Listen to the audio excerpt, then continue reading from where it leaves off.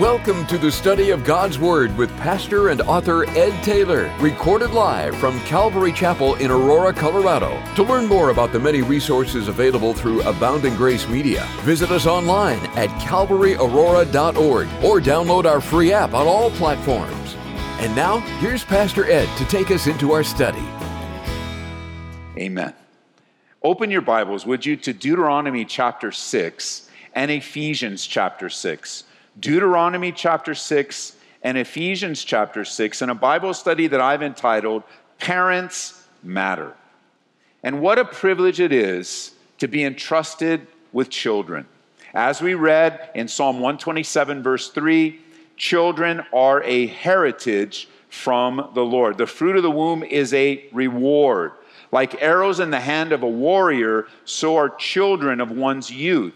And happy is the man who has quiver full of them. Children are a blessing and a gift and an heritage from the Lord. And parents, you matter. You matter a lot. You matter so much more than you probably realize. God has entrusted to you the next generation to love, care, raise, and ultimately launch them into the world as lovers of Christ.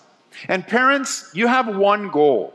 You don't have 5 goals. You don't have 10 goals. You don't have 20 things you need to be overly concerned with. You have one priority as a parent, one goal. And that singular goal is to get your kids to Jesus Christ. That is your goal, parents. That is your singular purpose on the planet Earth as a parent, is to get your kids to the Lord, that they might know Him personally, they might serve Him wholeheartedly, and that they might live eternally in His presence. Parents, get your kids to Jesus. It's more important than figuring out a career for them. It's more important than getting them into the right college or all the important decisions that you'll be used to make in your child's life. Your singular purpose is to get them to Jesus. Now listen, moms and dads, grandmas, grandpas, aunts and uncles, there is a battle. There is a battle raging for the loyalty and commitment of your child and of their heart. There's a contest, you could say, for your child's heart. It's a fierce battle for their mind that's never ending. They're faced with so many more choices today than you and I ever were. I mean, you're facing the same choices that they are, and yet kiddos are not well developed. They're growing. They're in a position of learning, and they're in a world that's very attractive. Sin is very alluring and tempting. And unfortunately, so many of our Christians' homes are very confusing. And if they're confusing for adults, they're absolutely overwhelming for your kids. Your kids are vulnerable.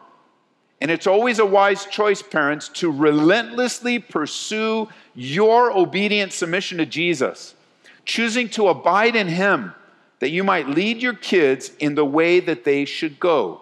Notice with me in Deuteronomy chapter 6, a very foundational passage in the life of the Hebrew believers, and by way of extension to you and me today, it's known as the Shema, a prayer that would be recited every day by a Hebrew man. Notice with me Deuteronomy chapter 6, verse 4.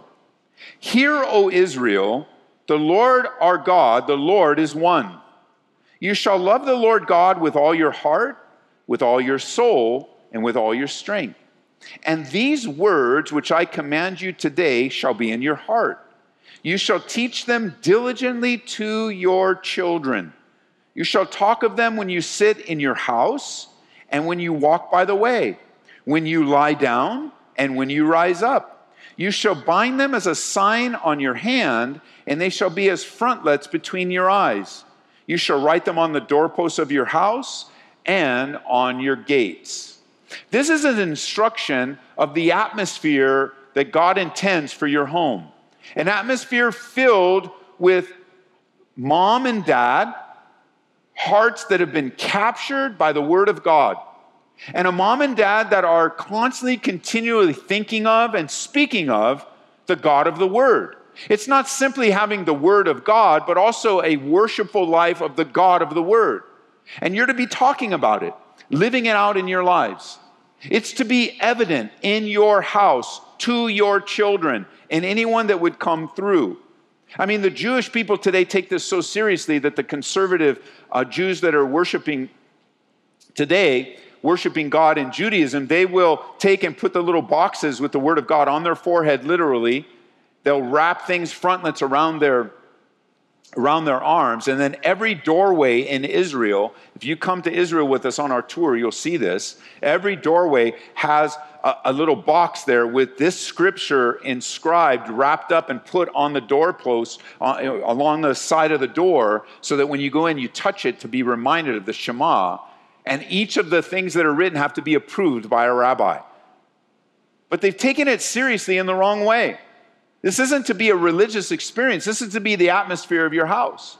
Knowing the commands of God, meditating upon them. This will enable you to understand God's heart and apply it in your life. It will prepare you as a parent and put you in the position to imprint them on your kids' hearts. Because you need to understand something, mom and dad, grandma and grandpa, aunt, uncle, however you have influence on kids. Living out your faith is one of the most important decisions you will make in your home. You will not accomplish the goals with your children that you're looking for if you take this approach. And maybe you don't say this, but perhaps you live it out. Maybe you do say it. I know years ago and generations ago, they would say this out loud. But now you don't say it out loud so much anymore, you keep it inside. This will not work. If this is your parenting methodology, what I'm about to share with you, it will not work. It will backfire. You will find that the exact opposite of what you want from your kids is going to happen if you choose to parent this way. Telling your kids, living out for your kids, do as I say, not as I do. They will not listen to you and only choose to do what you do. Your kids are sharp. Highly intelligent, very observant. I mean, if you think of what your kids do as they grow up, all they do is watch you and listen to you to some degree. And as they watch and listen to you, they pick up on, even though they don't have the word for it, they can smell a hypocrite a mile away. They may not be able to say it. They may not be able, again, you probably don't have the platform where one day at dinner time, your little 5-year-old gets up and say, Mom and Dad, you're a hypocrite. They're not going to do that. They're going to live in respect. They're going to honor you to the best. They know consequences at that age. But you know what they do? They internalize it. They see it in the level of understanding. And every year they see hypocrisy in the home, unchecked, growing. They're going to choose to follow it as well. The problem is, of course, with kids, they get in trouble all the time because they're not as sophisticated to hide it like you are. They don't know exactly how to play this game and to put this over here and to put on a good front. They're not that sophisticated. But if you continue to live in such a way where it's do as I say and not as I do, you're going to ruin your kids. It's going to hurt them deeply. Very challenging to recover from that. You got to understand something, parents. Our kids wrestle with their flesh too, just like you do. They wrestle with that carnality of their life that leans toward sin. And you could say that they're always looking for a reason to sin, to indulge their own flesh. And you have a responsibility, parents, to take that seriously. It's not the church's responsibility to raise your children. It's yours. God has entrusted those kids to you. And they're not even your kids. They belong to God. They've been entrusted to your care and my care as parents. But it's not my responsibility to raise your kids. And neither do I expect you to raise my kids. Now, of course, from this vantage point, as I've taught this message for many years, we had the privilege with my wife to raise my kids into adulthood. And never along the way have I ever expected you to raise my kids. God's responsibility has been given to me. I'm going to answer to God for my children. I'm going to answer to God for the decisions I've made. The church is a place of instruction for sure. But the Sunday school teachers are not going to raise your kids, although we're going to give them the Word of God. Every layer of our church is designed to teach the Bible verse by verse to anyone and everyone that comes through our doors and that's affected by our ministry. From singing little songs to them in the nursery to teaching them verse by verse in the high school or here, everything in between. We are going to live up to our commitment because as a leadership team, we're going to have to answer to God some way at the Bema seat of how we treated your kids.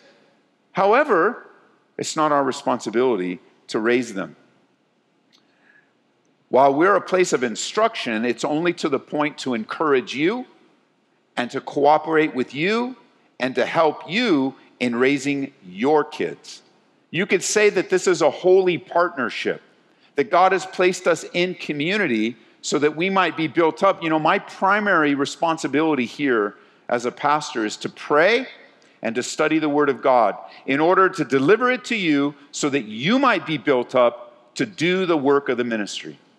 That collectively we learn so that we might do and serve the Lord. We're literally partners with you. We're partnering with you, supporting you in your role to raise your kids and to train them up in the ways of Jesus. Jot this down.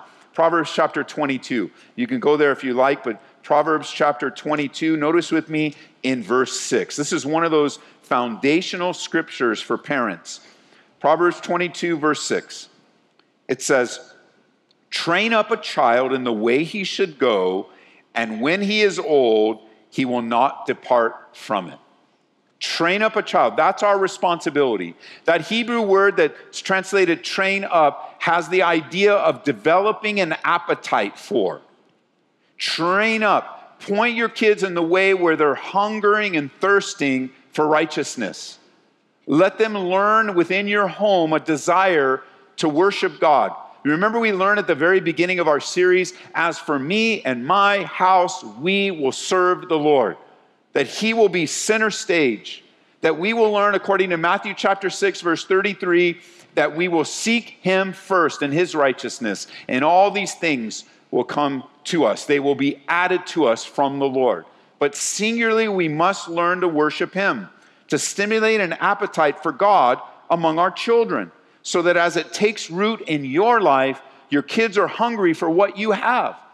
They're hungry for what you want. You have a responsibility to train your kids. Now, I know that there's a popular parenting technique. It's been with us for a while, but it seems to become more popular, and they always have a new phrase for it. They're calling it progressive now. This is the progressive way of parenting, and it sounds something like this. We are simply not going to parent our kids. We're just going to let them grow up and figure it out on their own. And that's real popular today. We're just going to let them choose their gender. We're going to let them choose this, and we're going to let them choose that. And it's just so inconsistent and not true. Nobody parents like that. It's a very selective way of parenting. Because I'll tell you what, if that same kid that's being given the choice to try this and try that and do, if that kid came and said, "Hey, mommy, I want," and here in Colorado, of course, but you pick the highway in your state. But here in Colorado, they go, "Mommy, I'm just going to go ride my bike on I-25, and I'm going to go back and forth to see how many cars I can dodge on I-25. No mom in their right mind would go, "See you later, honey." Of course not. You're just like, no, we don't do that here. There are trails and it's safety. And there's always instruction. Parents are always instructing. Here's the key. You're either instructing them in the ways of God or you're not. There is a right and wrong, church. There is a right way to do things and there is a wrong way to do things. There is a way of the Lord. The Bible even says this, there is a way that seems right to a man, but the end thereof is death. And many people have adopted that in their parenting strategies. Can I ask you this? Who are you listening to? Who are you learning from in learning how to be a parent? Who's informing you? Who's teaching you? Is it the latest pop psychology that changes from year to year? Is it some YouTube guy or some YouTube gal, somebody on TikTok now that's telling you how to be a parent? Or are you learning from God's word how to train up your child in the way that he or she should go? There is a right way for our kids to go. And we are responsible to train them, to teach them, to help them. Because they're in a very vulnerable place. Can I just say, if it's hard for you right now, can you imagine what it's like for a kiddo? I mean, it's hard for you. It's hard for me to navigate through all the difficulties that this world throws. There's some new thing, always some new temptation, some new issue, some new difficulty. And it's like, man, it's overwhelming. If it's overwhelming for you, think about how your kids feel and how they're trying to process things at every level, every stage of development. There are times, as God has given us these moldable, changeable, even unpredictable little persons for a short amount of time. It's just a short amount of time. I didn't used to believe that, really. I mean, I teach you, a short amount of time, but then I got kids in diapers. Well, guess what? They're not in diapers anymore. They grow up fast, very quickly. And those opportunities, again, one of the parenting strategies for many, many years was, it's not the quantity of time that's important, it's the quality of time. And they're teaching a whole generation of parents to spend very little time with their kids, but the little time they did, it's all about quantity. No, the Bible would teach the exact opposite. It's not just quality, it's quantity. You want to be with your kids. You do not want to abdicate the raising of your children to anyone else, period. That is not God's will for your life. Today, God is saying to some of you, you need to take the leadership of parenting back from whoever you gave it to. You don't want this world raising them. You don't want YouTube raising them. You don't want any of the cultural icons that continue to change all the time. You want your kids to love you. You want your kids to trust you. You want your kids to follow you.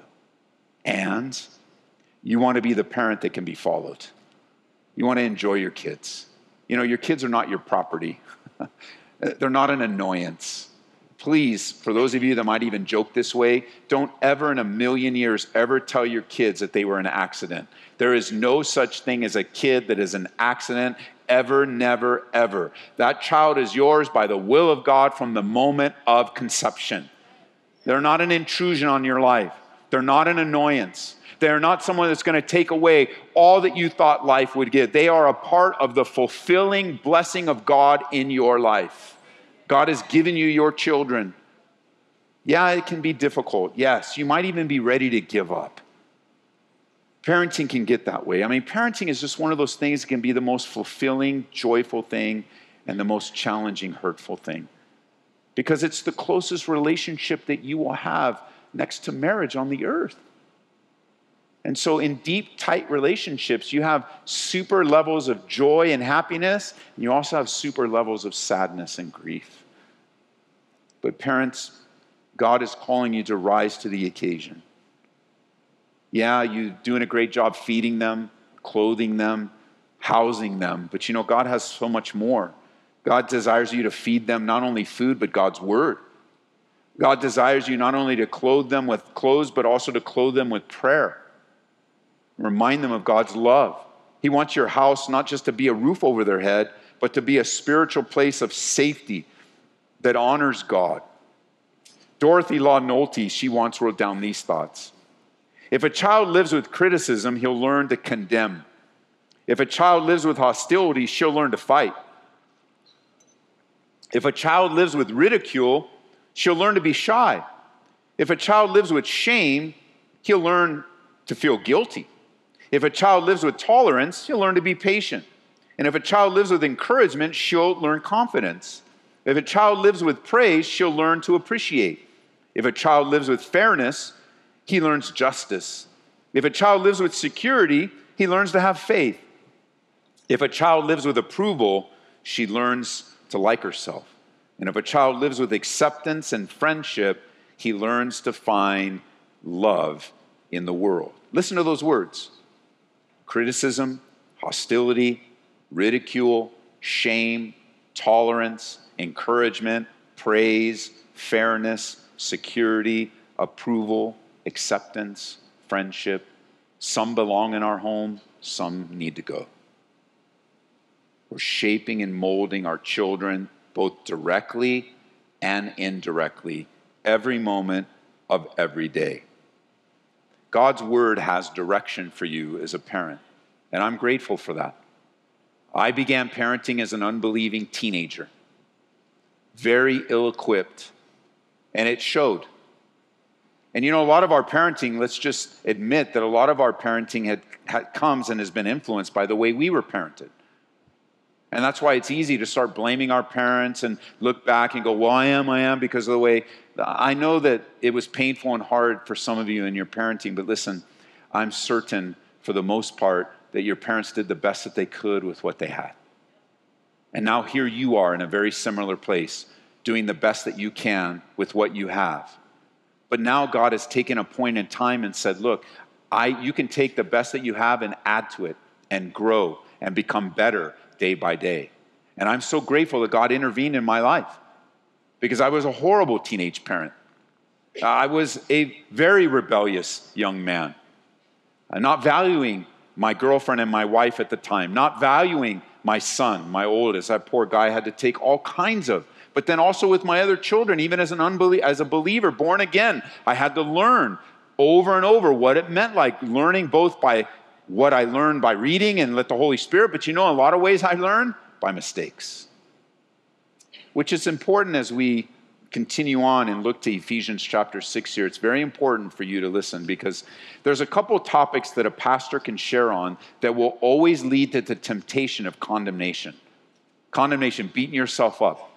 Because as you listen to some of the instruction, you go, oh man, I made that mistake, and oh, I've been a failure, and oh, I blew it, and you just start beating yourself up. That's not God's heart and intention for you at all. A pastor could teach on prayer. Like if I decide to teach on prayer, we're like, oh man, I could pray more. I could always pray more. I'm a horrible prayer. And, oh, okay, pastor, I'm going to pray more. And then you go on another week and you're just overwhelming. Well, parenting is very similar. Because every single one of us as parents, and even those of you that are future parents, but every single one of us as parents have failed miserably. Of course we have. We're human. We aren't perfect. We're going to make mistakes. We're going to find challenges. We're going to have to unlearn some things that we grew up with.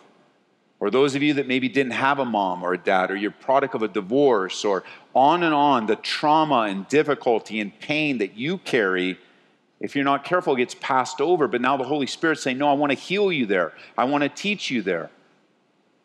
And so don't allow a Bible study on parenting to immediately turn off the receptors because you've made mistakes. Just know you're in a room, you're connected with a radio audience, and everybody, we have all failed as parents. And God, by His grace, all of us, we parent by the grace of God. There isn't one among us. It's like, well, Ed, I'm the perfect parent. Come on now, bring your kids up here. We're going to ask them. You parent by the grace of God, and I have met some really, really, really good parents in our church. Better, so much better than me. And I'm like, that encourages me.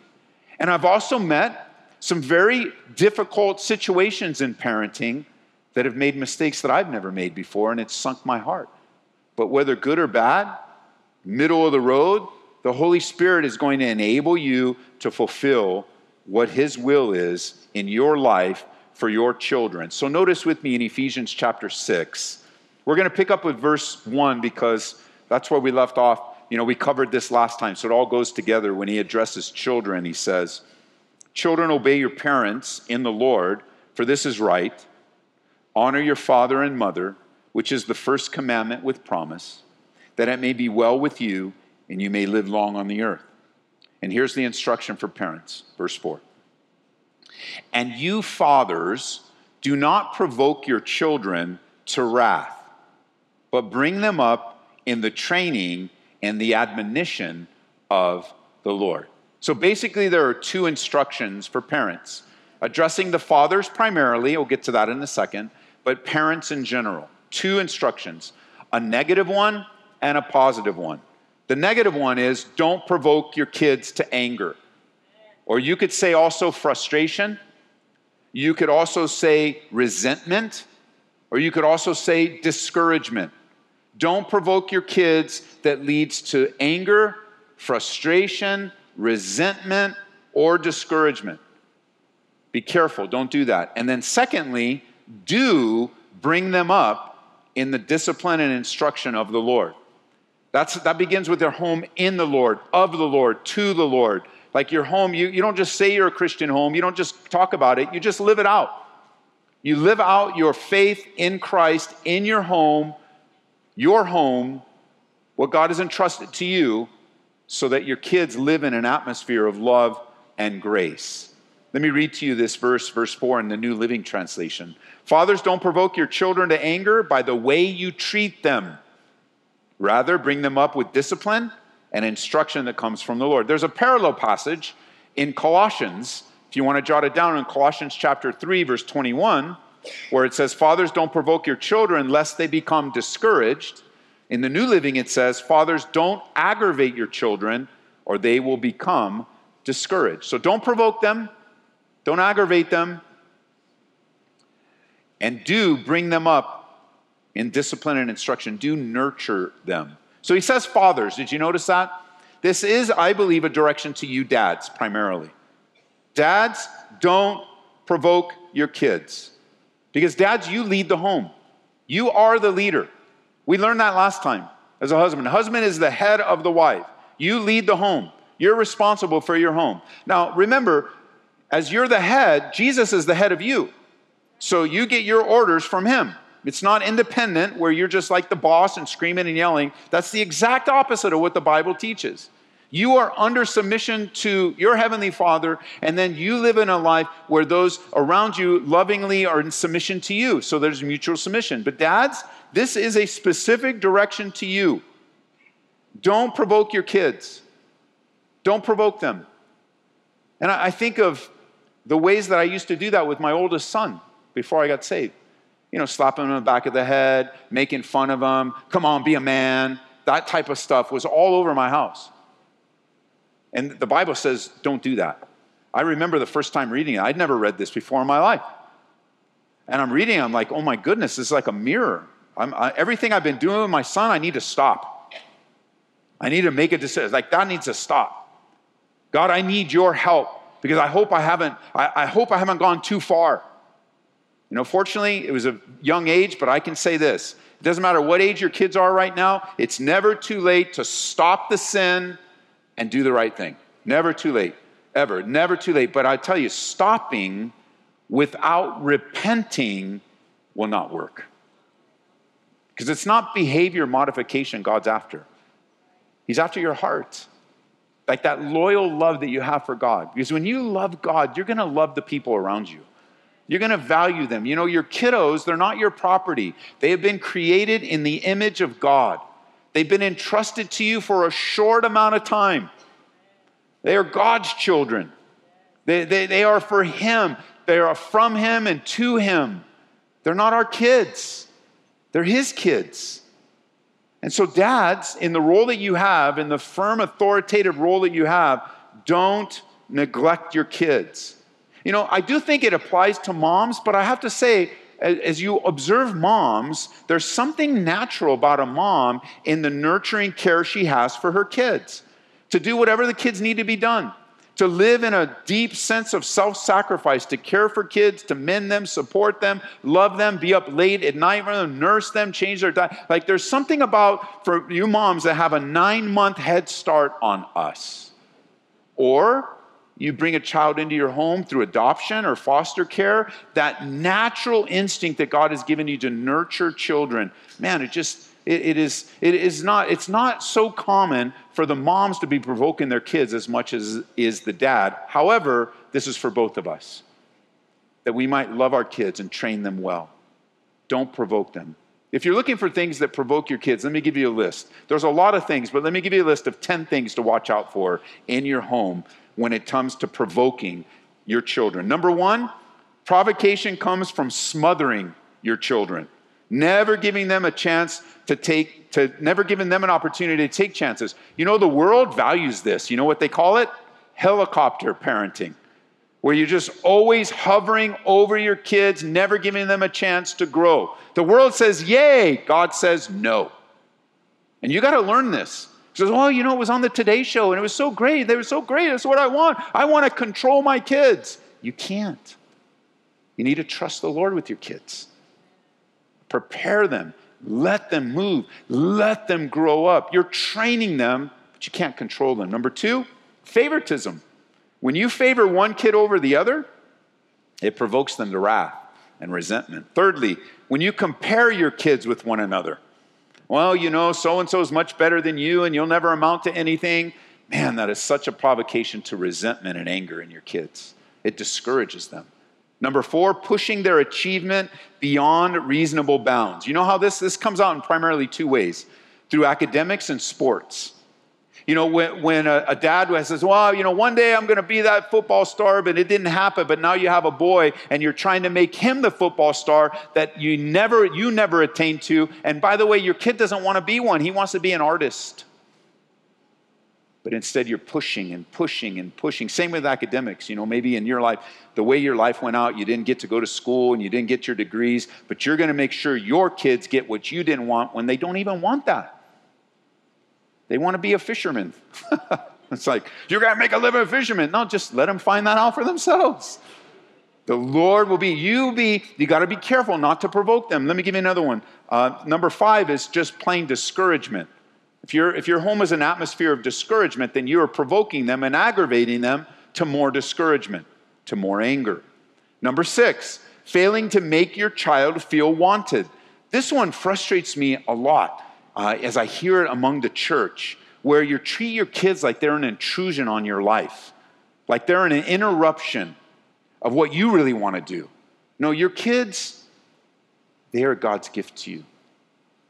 They're not an intrusion. Sure, you maybe have to make a left turn now and a right turn, and now your kids become a priority in your life. That's just called adulthood. It's just the way it is. They're not an intrusion. How about this one? Number 7, using love as a tool for reward and punishment. That will really frustrate your kids. Where you love them when they do what you want, you withhold affirmation and love when they don't do what you want. Really, really crushing your kids. How about this? Number 8, failing to let them grow up a normal life. Just letting them grow and develop as you're training them in the ways of the Lord, discovering, instead of determining for them, you have to take a place, parents, of discovering what God has put inside of your kids. And if you don't, you'll make them really upset and frustrated. How about this? Number 9, physical and verbal abuse. Should I even say that? Let me just say it out loud. It is never, ever, ever, never, ever okay to physically or verbally abuse your children. Never. Absolutely not. You need to unlearn that behavior. Repent of it, stop it immediately. If you need to turn yourself into the police, do that too. But those kids are not to be abused. It needs to stop. How about number 10? Teasing and taunting them, making fun of them. That will hurt your kids. When it comes to abuse, here's the thing. Many parents make this mistake, even Christian parents make this mistake. They confuse compliance with obedience. And it reaffirms bad behavior. Let me tell you what I mean. Your kids are disobeying, getting into whatever they're doing, maybe even outright disobedience like rebellion. And so what is a parent? The parent gets loud, gets angry. Maybe your home is an atmosphere of anger, perhaps not abusing your kids, but you're punching holes in the wall, you're screaming, you're yelling, and finally your kid just finally stops what they're doing, and you interpret that as obedience. But I want to paint a picture for you. You're big, your kids are small. I mean, you tower over them. You have more authority than they do. You have more power than they do. God has entrusted to you much in a child's life. So that when you get loud and when you start yelling and when you start demanding and when your house is just simply out of control, when your kid is just like, I'm going to do whatever I can to be in a safe place, so they stop that. And so they change their behavior. But they're not obeying you.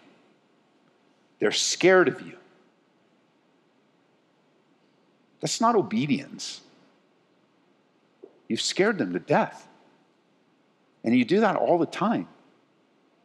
They're just looking for a way to readapt their lives so you'll calm down. Because they don't know what's next. They don't know what's up ahead.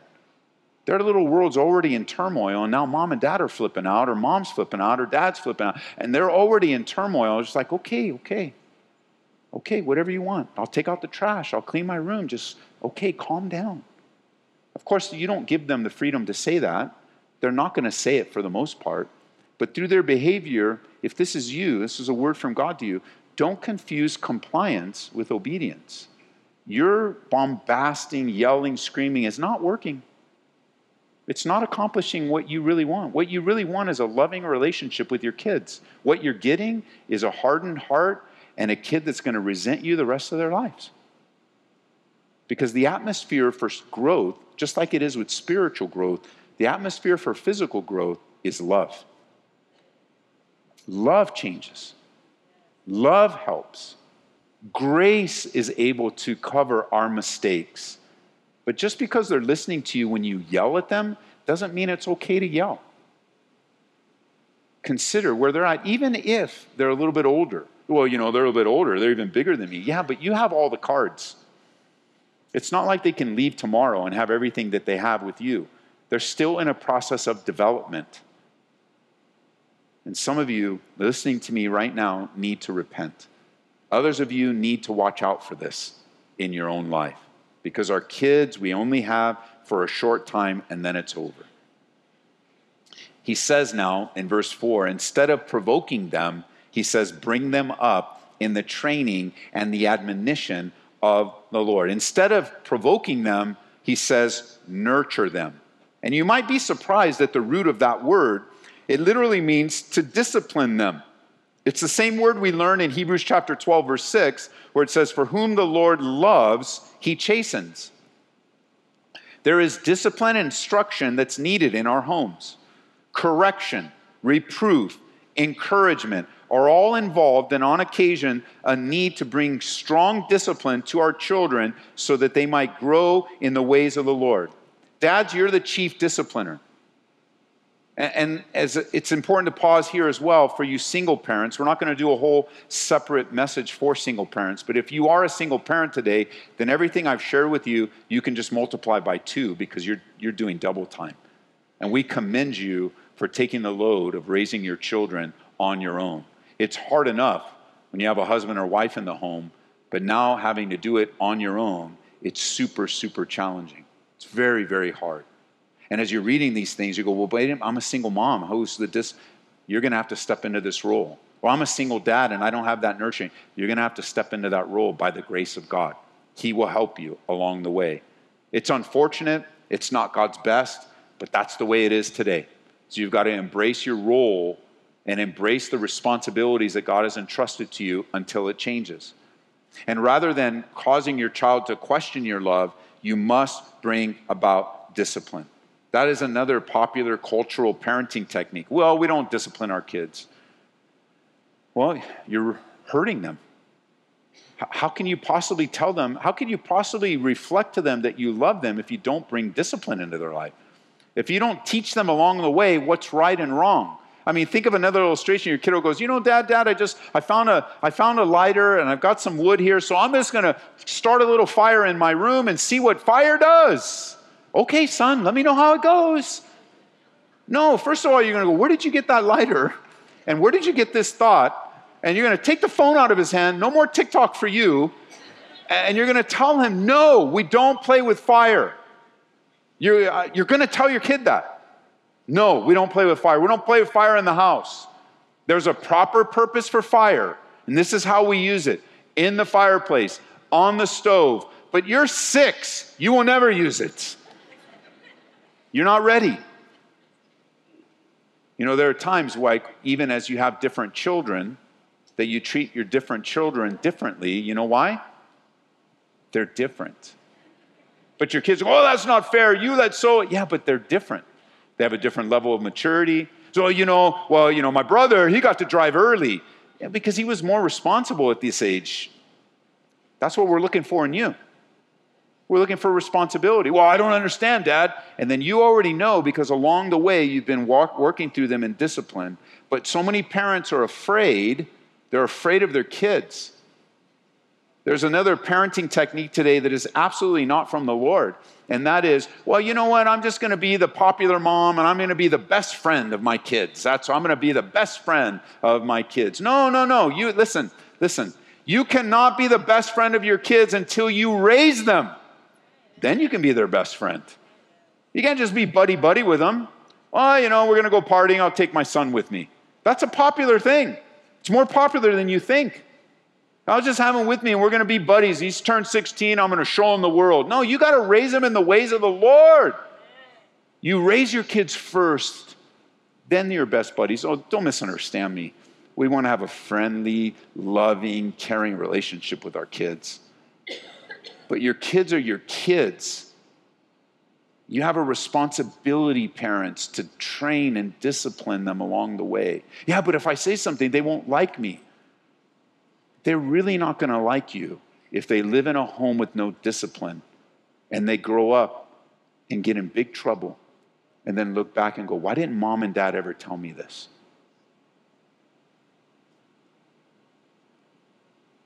It's important to take this responsibility.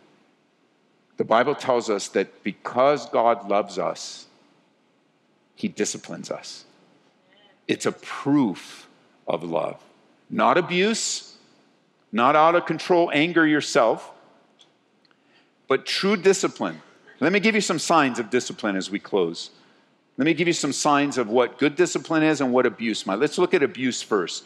Looking at words that describe when you're abusing your kids, think of it this way. Unfair or unrealistic expectations lead toward abuse. Degrading or demoralizing behavior toward your children. Being extreme.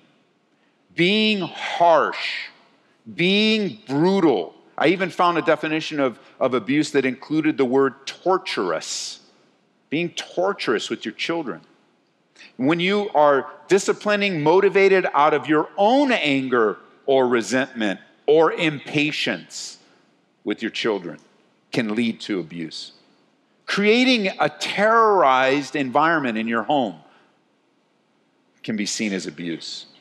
Emotionally damaging your children, screaming at them, yelling at them, of course, putting your hands upon them, destroying a child's spirit. These were all words described as people were describing abuse. Here's signs of real godly discipline. That includes fair, firm, consistent, and expected rules, or fair, firm, and consistent expectations in the home, which includes communication. Communicating ahead of time what's expected and being fair with it. Upholding your child's dignity and respect. Being balanced in your approach. Having things done within limits. Discipline can include something that's painful but not abusive. Discipline includes leading your children to have a healthy respect for authority and for you. Signs of true godly discipline is strengthening your child's spirit, not crushing them. There is a profound difference, and I learned this from the James Dobson book myself, personally. This is where I learned it from. There is a profound difference between crushing the spirit and shaping the will. I literally did not know that with my kids. That there is a profound difference between shaping their will and the way they make decisions and crushing their little spirits. Jot it down in Proverbs chapter 15, verse 13, it says, "A merry heart makes a cheerful countenance, but by sorrow of heart the spirit is broken." Proverbs chapter 17, verse 22, "A merry heart does good like medicine, but a broken spirit dries the bones." One of the ultimate responsibilities of discipline is to build up a child's love and inner strength, to give him or her the security and self-confidence that will provide a dependence upon the Holy Spirit throughout the remaining years of their lives. We are both modeling and teaching them how to love God and how to love others while avoiding the pain and the stain of sin. And remember, there is a difference between normal childhood behaviors and rebellion or defiance. Some parents define everything as rebellion when in reality, it's probably just simple childhood silliness and childishness. It's not rebellion at all. Kids are just being kids. Every growing child needs space where he or she can discover, learn, make mistakes, and experience all the other things involved in growing into maturity. Sure, at times there is flathood, rebellion, and defiance, but it's probably not as much as you think, as they're continuing to test the limits to learn what's accepted and what's not accepted.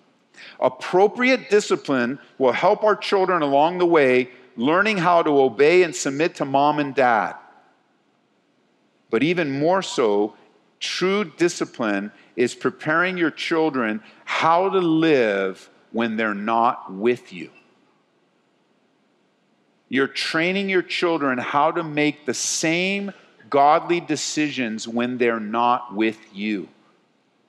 When they're with you, you can help them with those decisions. But you realize there's a day. I mean, some of you, it's already come. You've dropped them off at school. You've dropped them off at daycare. You've dropped them off at a friend's house. You've given them a phone. Their whole life is lived apart from you. And so as you're training them, you want to train them to make the same decisions you would make for them in your absence. That's true godly discipline.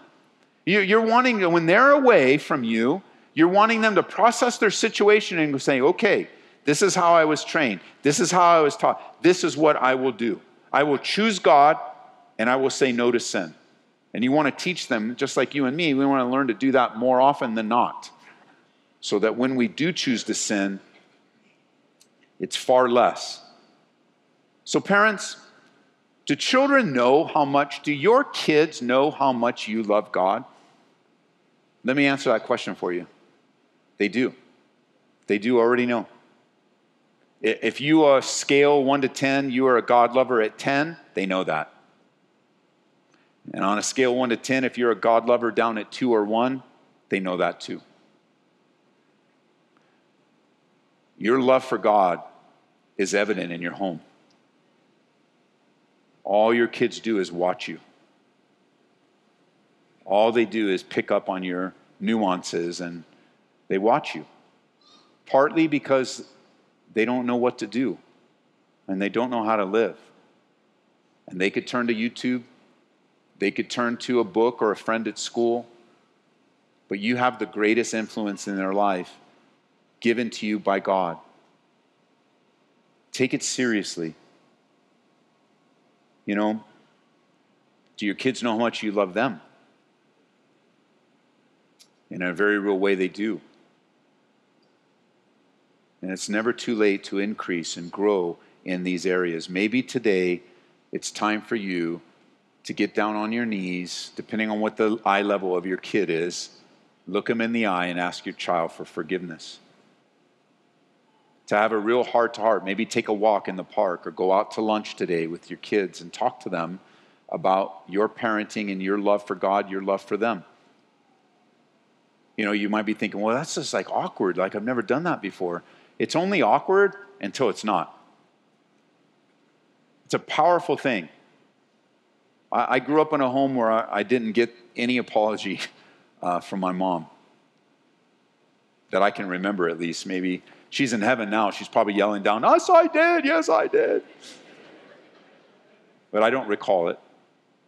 I do recall being a very rebellious, very hard child to have.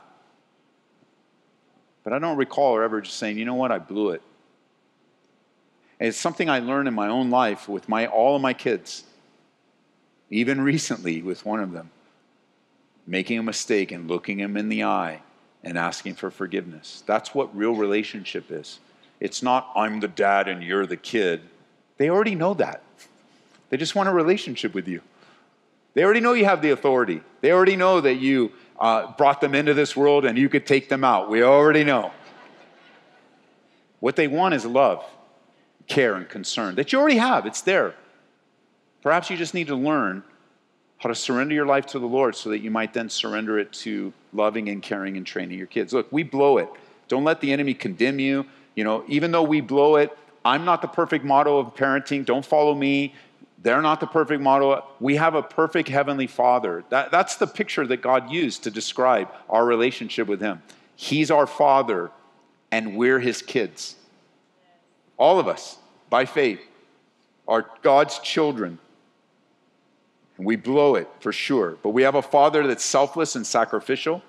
We have a Father that gave his very best for us so we could be our very best.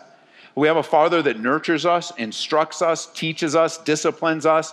He never gives up on us, always encouraging us to higher levels of love and grace and faith. Our Father is faithful. He is reliable. He's dependable. He's consistent. He will never abandon us. He'll never walk out on us. He'll never turn his back upon us. We have a perfect model if we will just surrender to him. Yes, we're going to blow it.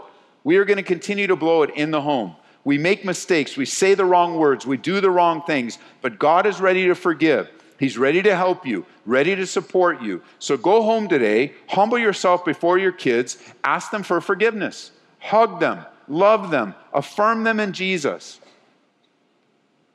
With all the books and all the seminars, all the packets and pamphlets and raising kids, the Holy Spirit just gives us a few words. It says, parents, do this. Don't provoke your kids. Nurture them, love them, train them in my way. Even though you're a parent today, maybe you are a parent, you're still a kid. That's something we all share. Even if some of us are parents, we're all kids today. And we can relate to what it is being a kid. Now let me come back to, so worship team comes back, let me come back to this. Remember we saw in the Proverbs, train up a child in the way he should go, and when he is old, he won't depart from it. You can read that a couple different ways. Usually it's read this way. Well, if I do all the right things as a parent and I do my best, my kids will never stray away and never prodigal. That's not what that text is saying. I think it's better to read it this way. Train up a child in the way he should go, and when he is old, he won't depart permanently. Jesus gave us, he affirmed that, I believe, when he gave us the parable of the prodigal son. And we see that every true prodigal comes home. So you look at your kids and go, you didn't end up the way I wanted, Ed, and they're over here rebelling, and they're over here. I know it's super painful. It's really hard, but we never give up. We pray them home. We pray, and there'll be times when I'm up here, I'll pray it for you because it's hard for you to pray it, and I'll pray it for you, and it's hard for me to pray it, but I'll come alongside in faith, and I'll say, God, whatever it takes, bring them home. Whatever it takes. And so as you leave here today, you can't leave all beat up and bent out of shape because of the failures in your life. We all have them.